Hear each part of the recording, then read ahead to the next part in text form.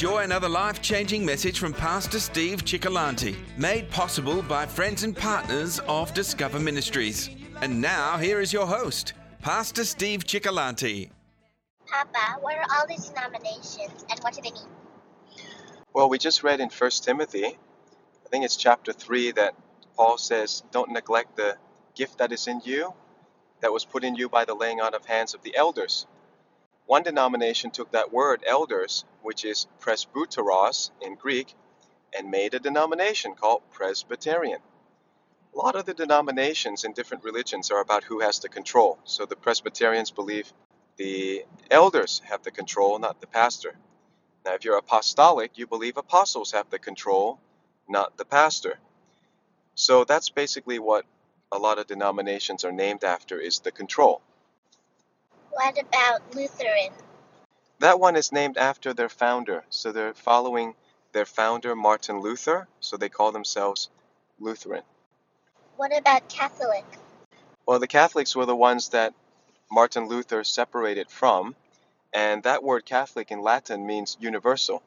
So in a way, it means everyone else is wrong. They're the universal faith, nobody else.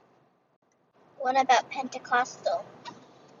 Well, the Pentecostals are probably different from all the other naming because it's not actually a denomination that is controlled by any single one body or group or elders or pastors or apostles.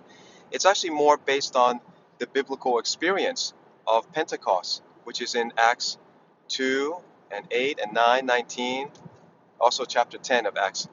So it's the experience of receiving the fullness of the Holy Spirit. So it's interesting that we call that a denomination, but it's not formally a denomination the way that Catholics and Orthodox and Methodists and Lutherans are.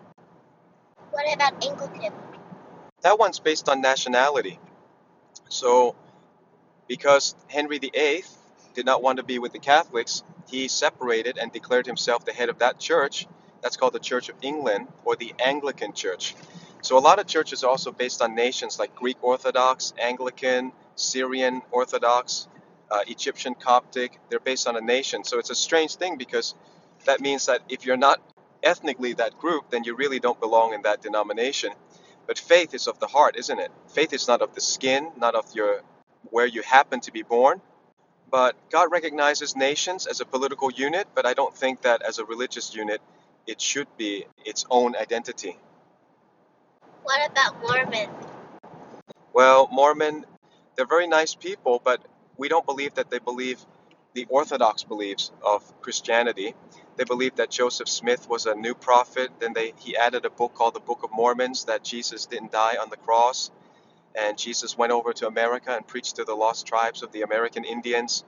There's not a lot of history or archaeology that proves that, but generally they're very moral people, and they do honor the Bible, but they add to it. So we would not want to do that because Revelation says anyone who adds to this book, God will add to him the plagues that are contained in this book. And anyone who takes away from this book, God will take his name out of the book of life. So I think they're quite sincere and nice people, but it does mean that doctrine matters. What Jesus said and who he says he is. He says he's God. He died on the cross. He rose again from the dead. And he never went to America. He ascended up to heaven. So this is what we call an unorthodox branch of Christianity. What about Calvinists? A Calvinist is the one that follows John Calvin. He lived around the same time as Martin Luther. He's called a reformer. And John Calvin has a doctrine that is peculiar to him, which is predestination. Of course, they believe that they're right and everyone else is wrong. We believe that God gave free choice, and yet God knows what man will choose. So that's why it seems like he has predestined certain things, but actually he gives us free choice. So a Calvinist generally believes that everything is determined, but that makes it very difficult to pray. If God's determined everything, why pray? If God's determined who's going to be saved, then why go on mission trips? So these things are a bit problematic to us, but we consider them brothers and sisters in Christ, and we don't really spend any time criticizing them. Generally, I notice the very intellectual people, they gravitate towards John Calvin. So when you deal with things of the Spirit, it's more spontaneous, less predictable. So Calvinists generally don't like that. They like to follow their ideas, their formulas. So John Calvin laid it out. They even have the 5 points of Calvinism. But these days, everything's mixed up and people are sharing knowledge. Some of the best Pentecostals I know in the world are supposed to be Calvinists, supposedly Calvinists, and they're the Presbyterians of Korea. They are so on fire. They pray in tongues more than many American Pentecostals. And yet they would consider themselves, in a way, a limited Calvinist. They're Calvinists, but they're not absolutely dogmatic about every point of Calvinism. So it's hard to judge people like that, but because you're asking me why the denominations are called that way, this is the easiest answer. But people don't like to be labeled and they get angry if they feel like they're being pigeonholed. People are free to believe what they believe, but I think to name yourself after a person or a nation is not biblical, it's not necessary, because we should be thinking about what has God given us on this earth that we should experience. What are the things that God wants to do in our lives that are supernatural? Because the natural things you can just do in a club.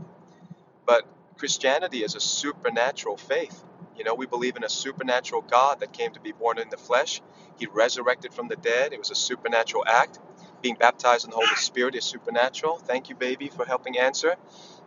Does that answer all your questions? What about Methodists? Well, that's an interesting one. The Methodists started out with experience. John Wesley and Charles Wesley, they were originally Anglicans. Then they had by their own confession, a baptism of the Spirit. And so they went out and preaching outdoors. They had people fall under the power. You would think today that they were like the Pentecostals or the Charismatics. But over time, because Charles, I think in the beginning, wasn't a very good student, he asked John for help to study well. And, he developed a method of following his faith and deepening his faith. And people named him different things, like I think some kind of holiness movement. And then they called them Wesleyans because that was their last name. But finally, they called them Methodists, and that was the name that stuck. But I think that's a bit unfair because they had a lot of experiences. There was a lot of multifaceted things that would have described John and Charles Wesley. But in the end, people chose Methodists, and then Methodists gave way to the Uniting Church because some of the older denominations, they ended up combining, like the Congregationalists. We don't hear of Congregationalists anymore. That's a form of government. Presbyterian is a form of government. And then the Methodists, they all combine into a body now called the Uniting Church. Even that in Australia is dwindling. A lot of the churches are closing down, selling off their properties. So sometimes we have Presbyterians, Uniting Church people, leaders. They will end up coming to our church, and they'll listen to me just feed them for a little while. So they're wonderful ministers in all the different denominations, but I don't think people like to be pigeonholed, and I don't think God gets pigeonholed. Like if you say, is God Methodist, Presbyterian, Baptist, Pentecostal? Probably he's a little bit of all of them, isn't he? He's the full expression, and we just choose to focus on one part only. And I think that's a shame because life is short. We should try to get all of God that we can get without limiting him and without saying, well, that's not what my denomination preaches or believes. Son, do you have a question? What about Muslims or Buddhists? Muslims and Buddhists also have the same thing. They mainly divide based on leadership. So the Muslims are divided into two main sects, the Shias and the Sunnis. And they split up as soon as Muhammad died. They argued over who should have power, a blood relative of Muhammad or a favorite disciple of Muhammad. And same thing happened with Buddhism. Buddha had a favorite disciple named Ananda, and that's what the Theravadas believed that they should follow. But then the Mahayana believed they should follow their bodhisattvas. They're it's the reincarnation, some of the gods and goddesses that they follow, those like Guan Yin. Guan Yin is a goddess they follow in Mahayana. They create different political structures within the religion, and then they split over that. Who's going to control the religion? So it's the same in most religions like that. What religion are the Greeks? What religions are the Greeks? The Greeks are traditionally they're Orthodox. So that's based on kind of the same word as the Catholics. They're based on their doctrine is traditional and is correct. And so they believe by implication, they believe everyone else is wrong. So they're Orthodox. But we don't think the word is bad. Orthodox means that you believe what's fundamentally accepted in Christianity, like Jesus is God, he died and rose again from the dead, God is a Trinity. These are all Orthodox beliefs. So most Greeks are supposed to believe that by tradition, but faith has to be personal. You have to make a personal confession of faith in Jesus Christ to be a born-again Christian and go to heaven. So it's not, in the end, it's not the denomination you happen to join or your parents took you to. You have to have a personal repentance and faith in Jesus to go to heaven. Look up, yeah. You've been listening to Pastor Steve Cioccolanti, a prophetic voice in our time, and this ministry is made possible by the generosity of partners and friends. Please consider becoming one today. For more information about Discover Ministries or to obtain teaching resources to help you grow spiritually, visit our web store at discover.org.au. Pastor Steve wants to remind you, love God, love people, and look up.